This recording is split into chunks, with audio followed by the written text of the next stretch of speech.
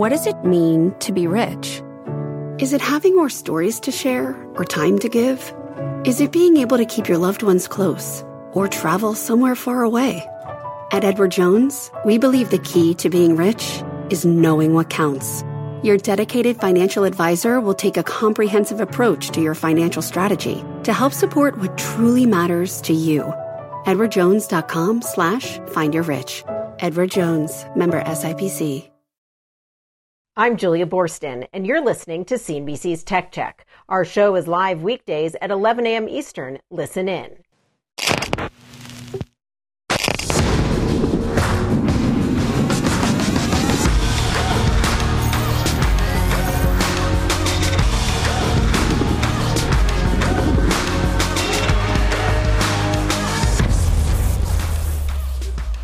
Good Thursday morning. Welcome to Tech Check. I'm Carl Quintanilla with Deirdre Bosa and John Fort. Tough geopolitical tape this morning, but in the midst of all that, DoorDash shares are surging after delivering some strong results. We'll get a deep dive on those numbers and why some pandemic trends might be here to stay. Then NVIDIA takes a pause after a massive run in 21 and some pretty high expectations going into the print. We'll break down why shares are red, almost 8%. And then finally, Dan Loeb, his $1 trillion bet, what he thinks the market is missing on Amazon in a moment, John.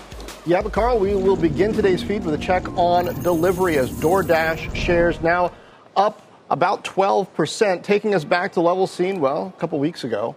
Going through the numbers, gross order volume was up 36% with average order volume steady, meaning the reopening might not be as big of a headwind to delivery names as some assumed. Monthly active users, people who placed an order on the app within the last month, growing at double digits to a record 25 million. Some analysts not thrilled with the cost guidance, though. CEO Tony Xu says they're going to continue to invest in expansion geographically and into new categories, including express grocery delivery with Albertsons this morning, they announced. So the question between DoorDash, Uber, Amazon, Shopify, who's got the best strategy for last mile delivery, D? And will the latest round of costs pay off for investors? I mean, it worked for Amazon, certainly in the initial e-commerce era, but now this different fleet of companies investing for different reasons. We were just talking to Shopify about this yesterday. Yeah, they're spending big on logistics. You mentioned public companies, but there's also a whole host of private companies backed by VC dollars in this space, John. And Carl, I wonder if this is sort of another race to the bottom. Some analysts think so, right? That now that DoorDash is getting into convenience and grocery, the margins are difficult. You're also focusing on speed. You know, you have a host of companies promising 10 and 15-minute deliveries. You saw that, Carl, pull through in DoorDash's earnings. Adjusted EBITDA increased as they invest in this space, which has yet to be profitable. But it was so interesting, the stock reaction. I was really scratching my head at first. The results, they weren't that good. But as John said, the shares really have been beaten down. And the results also, we should note, did look quite good in comparison to Uber and its Eats platform. Yeah, that was the comparisons to what we've been through the last 48 hours is one potential reason for the positive stock reaction, along with, John, the guide for the March quarter, at least in terms of gross order volume. It does appear that even though some remain skeptical, there are going to be some habits formed in COVID that just will not be shook. Yeah, and the real thing that I guess is troubling some investors looking at the nearer term is DoorDash is going to invest the cash that's being generated in the mature markets back into the business. They're not going to let that flow through to the bottom line. And I guess it's similar to what I heard from Toast, was it yesterday morning, talking about, hey, they're going to continue to invest in restaurant expansion. There's an interesting thing here. I'm not sure it's going to be a race to the bottom, D, because the companies that have the most efficient platforms, the best data, seem to be trying to form sort of this operating system, not only for restaurants, but for a lot of local merchants that need delivery services. So the question is, I think, if they can figure that out and deliver the right volume of local merchants in the various areas, the right volume of drivers, and the efficiency of them being able to, have the right share of wallet of the local consumer, I think the mature markets are showing that it can work.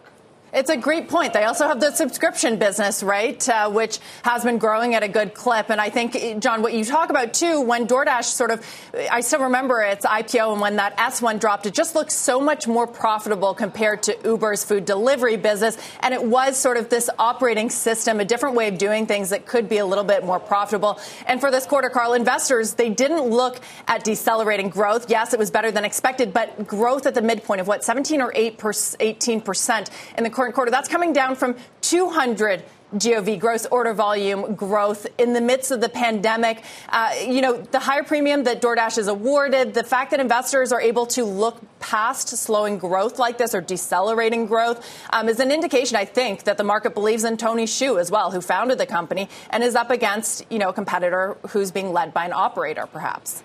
Yeah, and of course we were reminded this morning in our interview just of his humble beginnings and what he's built is truly incredible. Speaking of DoorDash, guys, the company's price to sales ratio has plummeted over the last year, but one name that continues to see strength is NVIDIA. That stock with a price to sales ratio nearly 3 times that of Dash. Shares are down this morning, though, despite gross margins falling in line with investor expectations and that beat across the top and the bottom line, leading some to wonder if expectations were too high after the company's meteoric rise last year. Losses have picked up. Stocks now down 7.5%. John, gaming up 37, data center up 71. Not a surprise. Auto down 14. I guess that was the wrinkle, at least for some. I guess, but this is about as close as companies get to a perfect quarter. I think at a certain point, you just got to look at what is the impact of the expectation of rising rates, right? And what the impact is going to be on high valuation stocks and what the impact is going to be on demand overall. I've taken to asking a lot of these technology companies, including Thomas Kurian, which we had sound from yesterday. What do you expect to do if demand does indeed slow down even somewhat, given all of the lofty expectations? And his answer was quicker time to value for customers. In a way, that's probably going to be NVIDIA's answer, too, with the kinds of computing that they're enabling. Although, all the chip CEOs that we talked to seem so bullish on demand. It's that supply side of the picture, but sort of an inverse story to DoorDash, right? Those shares have been beaten down leading up to the earnings results, so they surged. NVIDIA, as we know, commands such a high valuation relative to its peers, so perhaps not all that surprising. It doesn't say anything about the fundamentals, the fact that it is down this much, sort of the market environment that we are in. We're going to shift, though, from NVIDIA. We're going to talk about another market cap. We're going to talk from earnings to earnings power. Third Point Stan Loeb saying he sees $1 trillion of untapped value in Amazon, telling investors the market is not recognizing the full value of the tech giant's 2 businesses, Amazon Web Services, its cloud business, and its e-commerce operations. Amazon is one of Third Point's largest holdings, the fund increasing its stake in recent months to a value of $784 million as of the end of the year. Loeb highlighting the position increase in a recent investor letter saying, quote, Amazon is at an important crossroads as new management considers its long-term strategic plan to move the company forward. The stock's still down 5% this year. Guys, what did he say? He said it's a good discussion for investors at the water cooler. What could be Amazon's, next big business? We're certainly getting some indications of that. And I know at Investor Day, too, Bezos, now Jassie's often asked about that. What is going to be the fourth pillar? They've got e-commerce, they've got cloud, and they have Prime. So what's the fourth thing? Is it Amazon Studios, as maybe Bezos has hinted at? We know that the streaming service is spending a lot on content and gaining traction. Or is it advertising, Carl, which the company finally broke out last quarter, a $10 billion in one quarter business? Yeah, that's the part, is the contribution to cash flow from AWS relative to its size of the company. But, John, it's actually more interesting when you look at what's happening to activism in general. You got the situation at Hasbro now, potentially a budding situation between McDonald's and Carl Icahn. You get valuations coming in, and the large investors are going to be more aggressive in seeking out solutions to get them back up. Yeah, lots of ideas, Carl, as you mentioned, from the investor side. When it comes to Amazon, I think the answer from my perspective is clearly advertising. That's the next big business. Look at the size of it. They seem to be using content mainly to keep people happy as opposed to actually make money. But, anybody who's hoping that Amazon's going to spin off AWS, as Tech Check viewers know, I have this fun thing. Every year I ask Amazon CEO Andy Jassy, are you going to spin off AWS? He says no. I think there's less of a reason to do it now, perhaps, than there's ever been when you look at the amount of profit that AWS is throwing off and the amount of investment necessary for the other side of the business, the e-commerce logistics, where they're becoming the biggest employer in America, hiring hundreds of thousands of people at very high wages funded by AWS. Why would you, break those things up, right? I'll give you a reason in one word: antitrust, right? They face accusations that all the data that they're collecting on the cloud side could help it compete on the e-commerce side. I know that Amazon says over and over again that it doesn't do so, but it does, John, have this growing private label business that could theoretically benefit from AWS. Yeah, I don't think breaking off AWS helps them at all, since most of the criticism they're getting, Carl, comes from the idea that they've got third-party retailers on the platform and using that data for their own first-party e-commerce. So most of the heat that they're getting is just right there within that e-commerce business. I think it stays on that e-commerce business, whether you got AWS attached to it or not. Yeah. You mentioned the labor shortage or the challenges in retention, John, especially regarding drivers. There was a great conference call out of Wells Fargo yesterday looking at overall labor shortages. And one of the staffing consultants they had on the call said that a big reason for the trucker shortage is drug testing. You've legalized cannabis in all these states, and yet there's still a federal mandate for drug testing. Some pointed out that's maybe why we've seen Amazon get so aggressive in backing federal legalization of cannabis. Dee, I mean, you're from Canada. It started up there. We thought the Canadians were just nice and laid back and everything was okay. I don't really know. I mean, I remember, kids taking trucker speed, Dee, to get ready for tests in college. But that's the most I know about truckers and drug tests.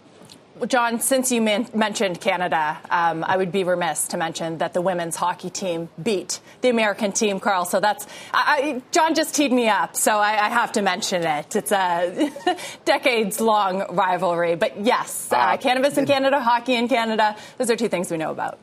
Yeah, definitely making good from Pyeongchang. That was congratulations to you guys. Investors are not loving AppLovin's most recent results. We're going to talk to the CEO in a bit. Tech Check is just getting started.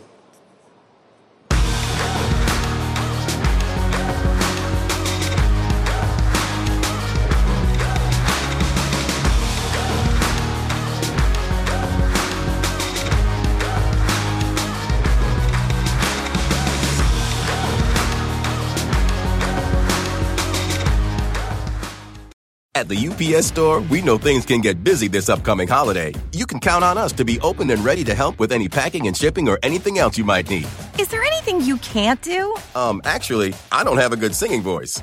The UPS... Nope.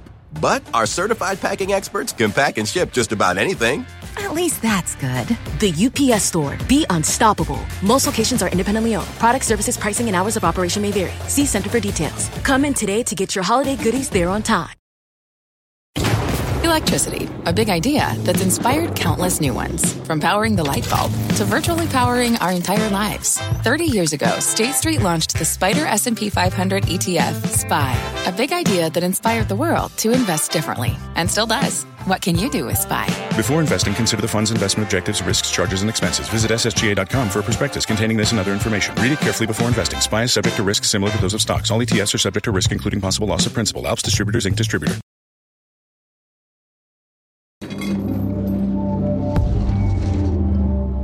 Let's get a gut check on Cisco reporting earnings yesterday. Despite supply chain concerns, Cisco beating on the top and bottom lines. The company also approved a $15 billion increase to their stock buyback program and issued upbeat guidance for the year. This all follows reports of a $20 billion deal to take over software maker Splunk. Cisco shares up now more than 4%, John. All right, Dee. And shares of AppLovin now taking a hit this morning. The stock is now more than 40% off of its all-time high. Software maker for app developers, delivering record quarterly revenue and adjusted EBITDA, but 2022 revenue guidance coming in lower than the street was hoping for. Joining us now, AppLovin CEO Adam Foroughi. Adam, good to see you. First, I want to talk about these Google and Apple identifier and sort of data privacy changes, because I'm not sure investors understand AppLovin's structure. I want your perspective on it. You actually have first-party data as part of your structure.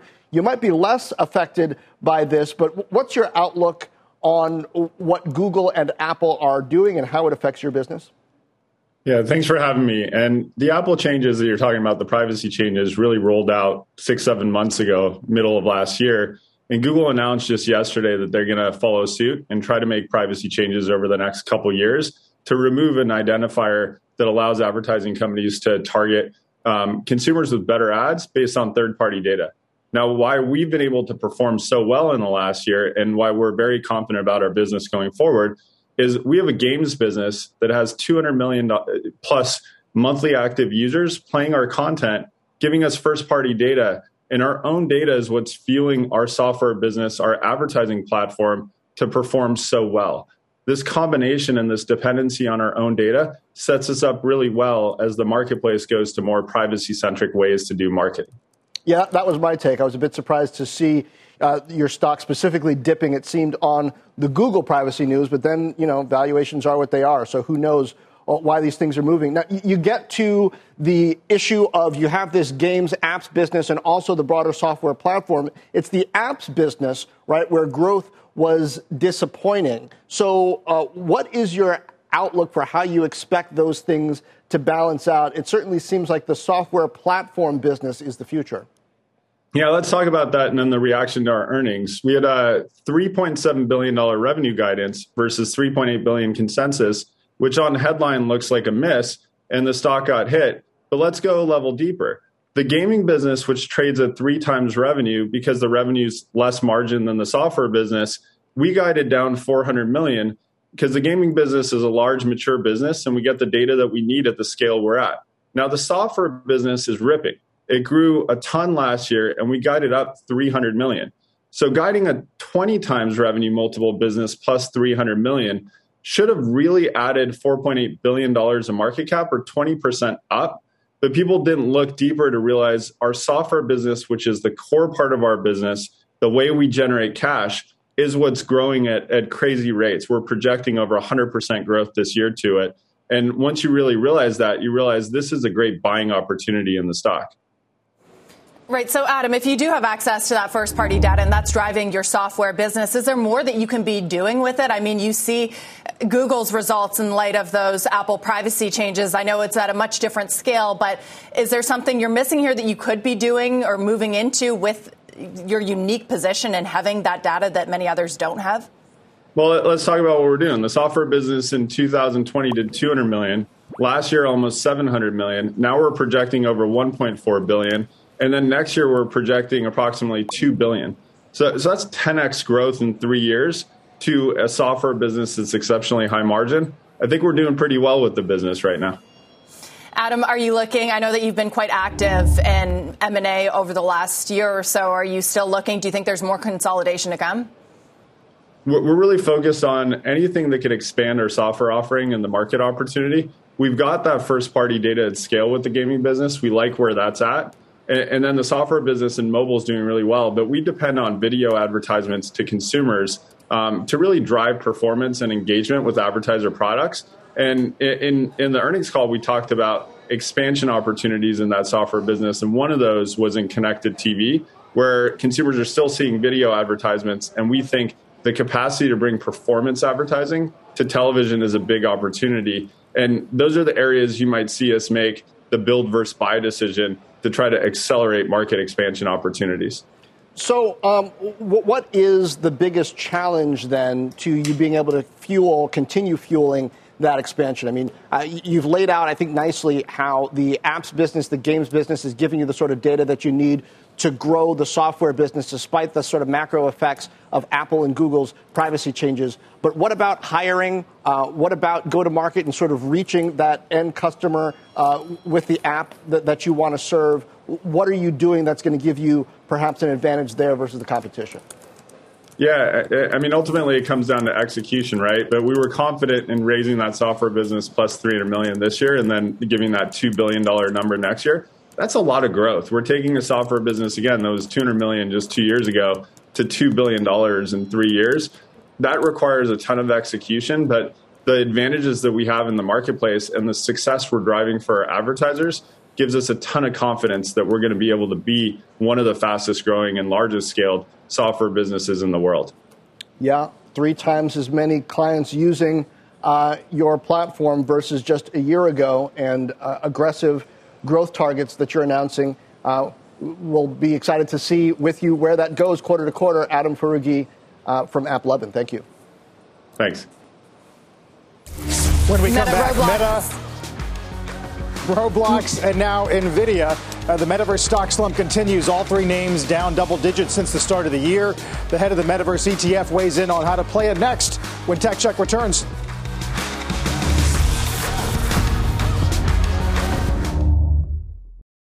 At the UPS Store, we know things can get busy this upcoming holiday. You can count on us to be open and ready to help with any packing and shipping or anything else you might need. Is there anything you can't do? Actually, I don't have a good singing voice. The UPS... Nope. But our certified packing experts can pack and ship just about anything. At least that's good. The UPS Store. Be unstoppable. Most locations are independently owned. Product, services, pricing, and hours of operation may vary. See Center for details. Come in today to get your holiday goodies there on time. Earning your degree online doesn't mean you have to go about it alone.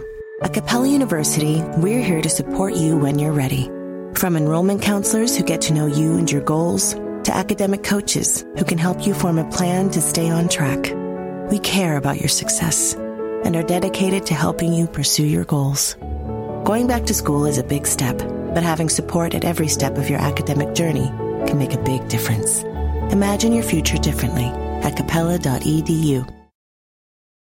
Everyone, welcome to Demo Day. I'm Melinda French Gates, and I'm so Melinda French Gates' newest investment, no, not AI, cloud kitchens, or NFTs, or the metaverse for that matter. Julia Boyrston joins us now with more on why French Gates Pivotal Ventures is betting on innovation in elder care. Julia. Well, it is a nearly $400 billion market opportunity, and some 55 million people, or 16.5% of the population, is currently over 65. That's projected to increase to 74 million people by 2031. Pivotal worked with Techstars to coach 10 startups over a period of 13 weeks as part of an accelerator program to help develop tech-driven products and services to tackle challenges facing the ailing population. Now, today, those founders are presenting to potential investors. And despite the stereotype of founders being young and predominantly male, this cohort is half female and the average age is 50. One of Pivotal Ventures' biggest goals is to advance women's power and influence. And we know that caregiving is a barrier to full participation in the workforce and society, especially for women. So we've made several investments in this caregiving space to address these challenges that women face. These startups presenting today address a wide range of medical and caregiving issues, from Wave Therapeutics' smart cushioning technology to prevent bed sores to Bright's light therapy for brain health. On Decade matches families with caregivers. There's a company called Kinumi, which is a concierge service that connects older adults with a social worker to help them manage their needs and remain more independent. MyFitPod is a platform that helps older adults find fitness trainers. Now, Whitmire says she sees other investors starting to identify this massive opportunity. PitchBook tells us that $17 billion was invested into companies developing technology to help the elderly. That's up from $7.7 billion just the year before. Guys? Julia, does this represent any kind of a shift, even marketing-wise, in how Melinda French Gates is talking about her investments, or no? Well, no, I actually think this is an extension. What she's doing is Pivotal Ventures. It invests in both companies and also in nonprofits, and it also helps incubate them. And what she's trying to do is, specifically with this, is help women in particular. And you heard Whitmire talk about this. But what's interesting here is that when you talk about the pressure on women and the responsibilities they feel in terms of care, it's not just about caring for children. It's also about caring for the elderly. And there are many people who are in the sandwich generation and having to take care of two different sets of people, both children and, say, their parents. And because of that, that is keeping a lot of women out of the workforce. And by addressing these issues, offering more tools, this should help more women have more of an opportunity opportunity, especially right now when we've seen so many women leave the workforce due to the pandemic, help more women in particular. Indeed. Julia, thanks. AI lender Upstart getting a rare double upgrade this morning. Bank of America taking it to buy from sell after some strong fourth quarter results and forecasting more growth in the company's personal and auto loans. Shares have almost doubled in a week. Don't miss a check-in with CEO David Girouard later this hour. Don't go away.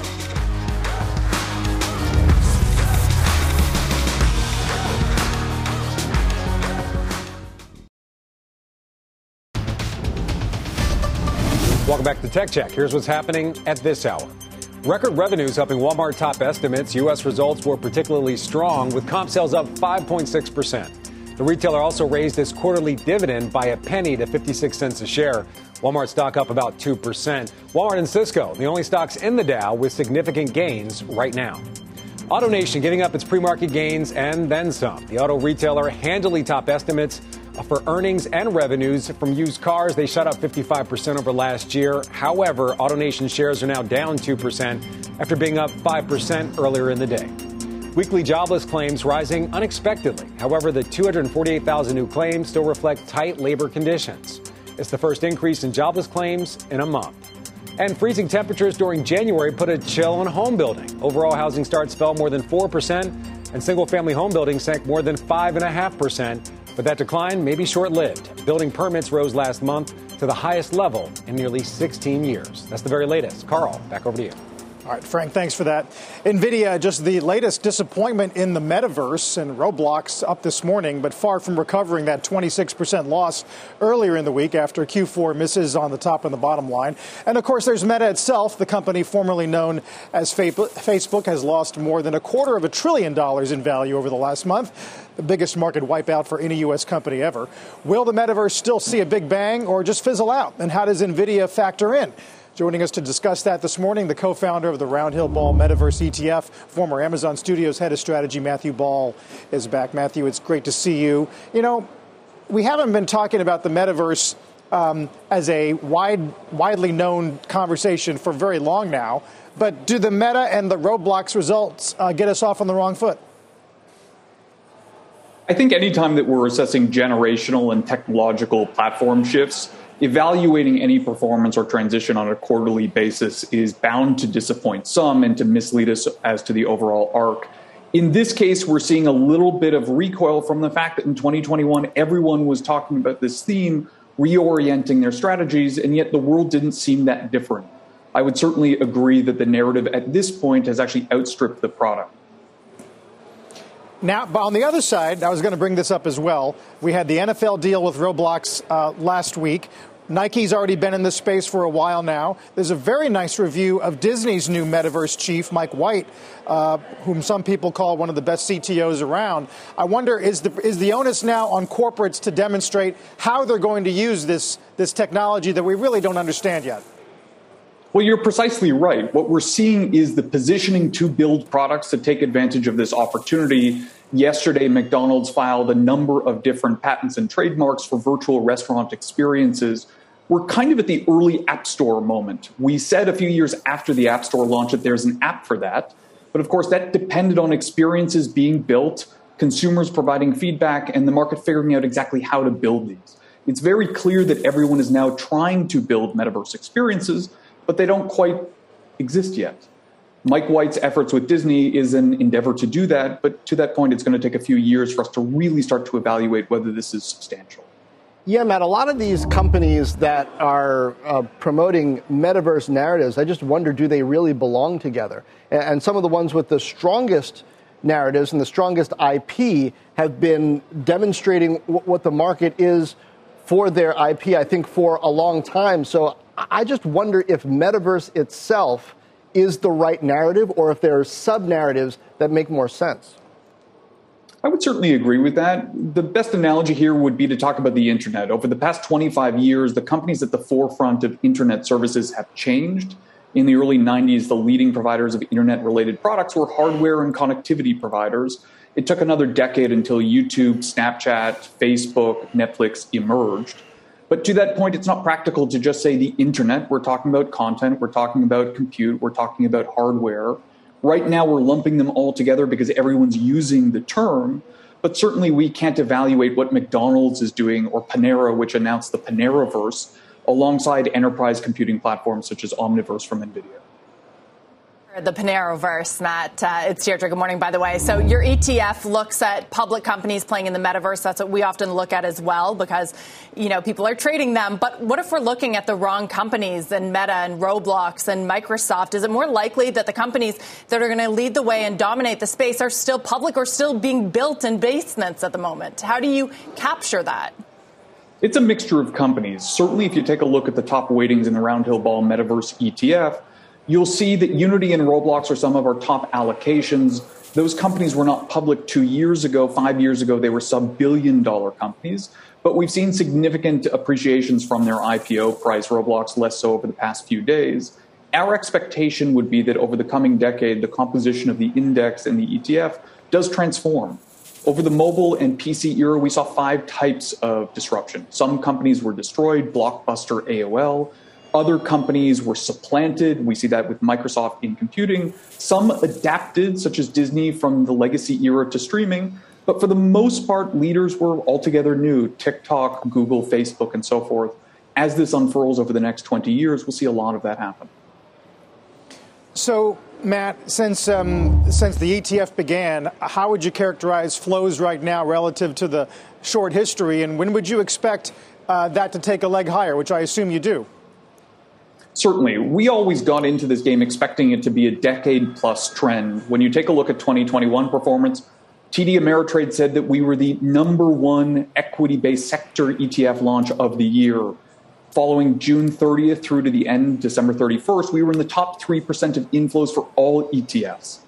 Inflows have been a lot more modest year to date. Of course, interest rates have altered that. Compression across the constituent parts have not helped either.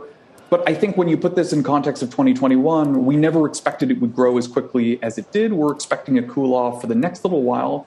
But over the next decade, we expect trillions of dollars to accumulate to the theme, and therefore AUM should increase as well. Fascinating, and it's a really nice tool for us to gauge sentiment around the space. Matt, always good to talk to you. Thanks so much. Thank you. Ball. We have been waiting to hear from the Secretary of State, and he has just now finished speaking at the UN Security Council on Russia-Ukraine tensions. Kayla Tausche is monitoring and has got some headlines. Kayla?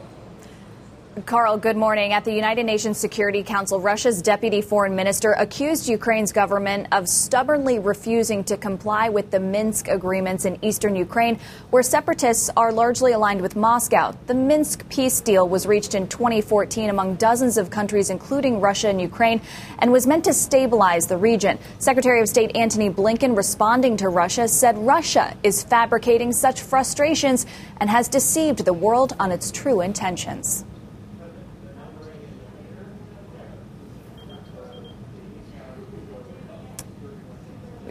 We were supposed to have a soundbite from Secretary of Blinken there saying that the Russians have, in fact, been building up their military forces on the border with Ukraine. I believe we do have that soundbite now, so let's go to it. Our information indicates clearly that these forces, including ground troops, aircraft, ships, are preparing to launch an attack against Ukraine in the coming days. Secretary Blinken then went into blistering detail on how an invasion would unfold, with the Kremlin staging possible terrorist bombings or mass graves or chemical warfare to justify an attack which Blinken says would begin by air and be followed with tanks and troops advancing on Ukrainian targets and people that have already been identified. Blinken delivered this message in closing to Moscow. The Russian government can announce today, with no qualification, equivocation, or deflection, that Russia will not invade Ukraine. State it clearly, state it plainly to the world, and then demonstrate it by sending your troops, your tanks, your planes back to their barracks and hangars, and sending your diplomats to the negotiating table. The Russian diplomat responded to Secretary Blinken by thanking him for his remarks. Carl and Deirdre and John, back to you. Kayla, thanks for that. We know that you will continue to monitor. Meantime, we're watching Bitcoin as well. It's under pressure in today's trade. Tech Check is back in just a moment.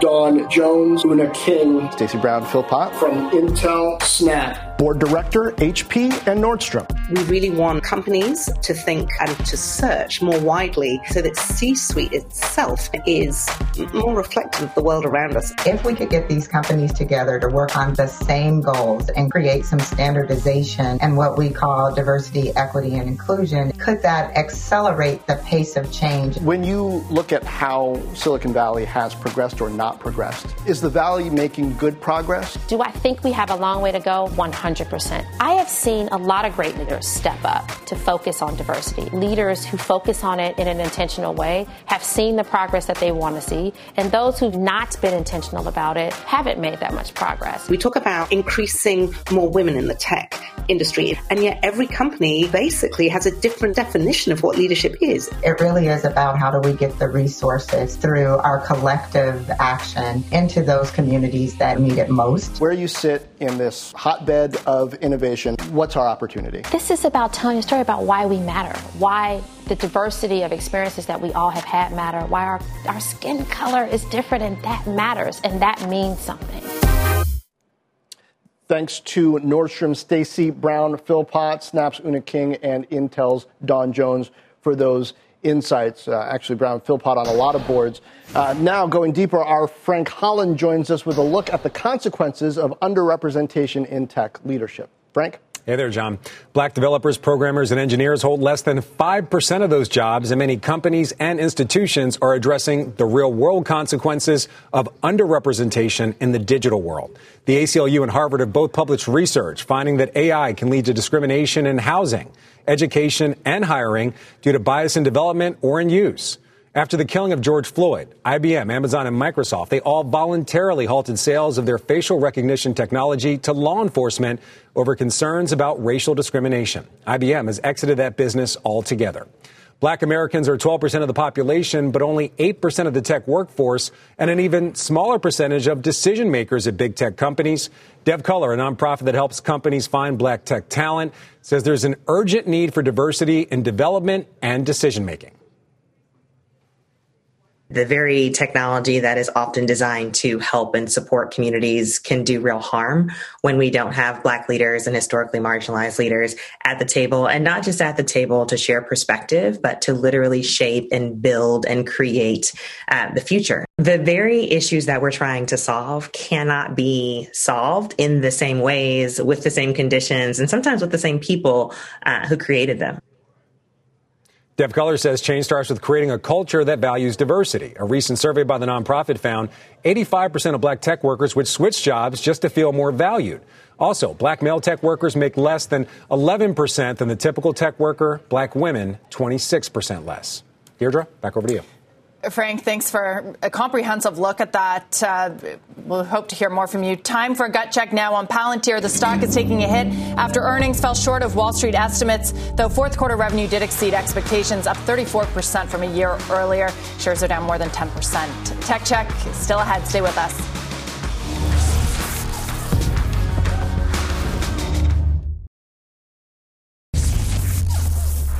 Let's turn now to Upstart, the AI lending platform posting a massive beat in its latest quarter and issuing upbeat guidance for the quarter ahead. Shares are higher this morning on top of a more than 30% surge yesterday. Joining us now, Upstart founder and CEO Dave Girouard. Dave, good morning. It's great to have you with us. Before we get into the quarter, perhaps you could just walk our audience through your model, how AI underpins your underwriting standards, and how you're modeling in rising rates this year. Yeah, sure. So we're an AI lending platform, and that means we help banks and credit unions originate consumer credit by using more sophisticated risk models powered by AI, powered by a lot of training data, et cetera. And when our models get better, that means they more accurately decide to whom to make an offer of credit and at what price. And that helps our banks, grow their businesses, grow them responsibly and profitably, but also able to serve more customers, approve more customers. So it's that combination of the right price, the right product, and really making it kind of an instant, frictionless process that makes things work well for us. And it's why we're thriving right now. Right, Dave. So those tools that you talk about, they have been developed in a period of low interest rates. So again, how do you model in a rising rate environment this year? Yeah, that's a good question, Deirdre. But, our over time, we've built more sophistication into our models to understand the macro environment in which they're operating. So, for example, where are unemployment rates today and where are they going? Things like inflation and just understanding the sort of background macro. And that's the thing you can do with a fairly sophisticated model, not only evaluating, an individual who's applying for a loan, but also understanding the backdrop of where we sit today, and also, potentially where we're likely to be over the term of the loan, and making sure that you sort of appropriately compensate for all that. We aren't macro predictors per se. We aren't trying to make bets on the future in terms of macro, but it is important that we understand exactly where we sit today. And then as soon as we have new data and there's sort of a new reality that's emerging, responding to that appropriately. COVID was certainly, for the last couple of years, a real exercise in understanding exactly what was going on out there and the different ways that credit performance can be impacted. Dave, my question really is about delinquencies, the rising delinquencies that you guys talked about on your earnings call. You said in a way that that's not bad because you've opened up the universe to people who otherwise might not have gotten credit. But is your AI good enough to offset, lower credit quality with actually predicting that and not ending up in trouble? How can we be sure? How can investors be sure? Yeah, first of all, the way our system works is our AI models are always trying to improve their ability to predict risk. Our bank partners have a lot of controls, how they mitigate, what risk appetite they have, what sort of returns they're looking for. They can put all sorts of limits on the system in ways that they have a lot of degrees of control. But it's important to say, John, in any AI system, what the system hasn't seen before, it doesn't know. So it needs to treat that type of kind of experience very cautiously. And it's like a self-driving car that went somewhere that suddenly, has no history going to a particular part of the country or something, would have to be extremely careful. Just like that, an AI lending platform that has not seen a particular type of consumer or applicant before is going to be very conservative and cautious. And over time, it will begin to gather data and have a more informed opinion about the riskiness of a particular applicant, a particular loan, and it will do the right things. But you have to be smart and sort of bring your model slowly to understand more parts of the population that you aim to serve over time. Well, I wonder, did you test this model on kind of historical events also? Because I'm thinking back to the housing crisis, right? I mean, there was a lot of things that were going on there that we hadn't seen before. Would AI have helped, or would it have just been stumped and said, wow, that's a new one? Yeah, it's a good question. You certainly do as much back testing as you can and sampling of data from the past and trying to understand, the relationships between unemployment and default, which aren't necessarily a one-to-one, and also what people are more likely to be impacted, what industries are more likely to be impacted. So, the model's always getting a little better. I mean, it learned a ton during COVID, but of course, the next economic event will be very different, and we wouldn't expect it to be perfect. But it's important to say, it's relative capability that really matters. Relative to a sort of traditional FICO-centric, rules-based model, the degree of sophistication is significantly beyond that. In our view, it's at least 5 times as much as predictive. So it's not going to be perfect. And in the next, economic event, we all unfortunately will see it sometime in the future. We certainly don't claim it will be perfect. Rising unemployment results in higher loss rates in any system. That's just a given. But it's who can navigate that, who can predict that, who can do the right thing with it. And obviously, very sophisticated software, AI-based software, we think has the best chance to do that right. Dave Girouard, thank you very much for being with us. We'll talk to you again soon. Thank you. Guys, one more thing. Cathie Wood is going to join the half exclusively in a few moments. As you know by now, she went all in on Roblox yesterday, picking up about 450,000 shares at the close. I can't wait for the guys on the half to talk to her about other activity in the ARK Fund lately, especially selling a bit of Twitter. Meanwhile, tonight we'll get some Roku earnings, Dropbox, and Shake Shack. By the way, just in terms of market activity, we have come off the early morning lows. Dow's down 400. Energy has managed to go green for now, and the S&P guys will remain green for the week so long as it stays above 41.01. Right now, I got about a 20-point cushion on that front. Let's get to the judge. You've been listening to CNBC's Tech Check. You can always catch us live weekdays at 11 a.m. Imagine earning a degree that prepares you with real skills for the real world. Capella University's programs teach skills relevant to your career so you can apply what you learn right away. Learn how Capella can make a difference in your life at capella.edu.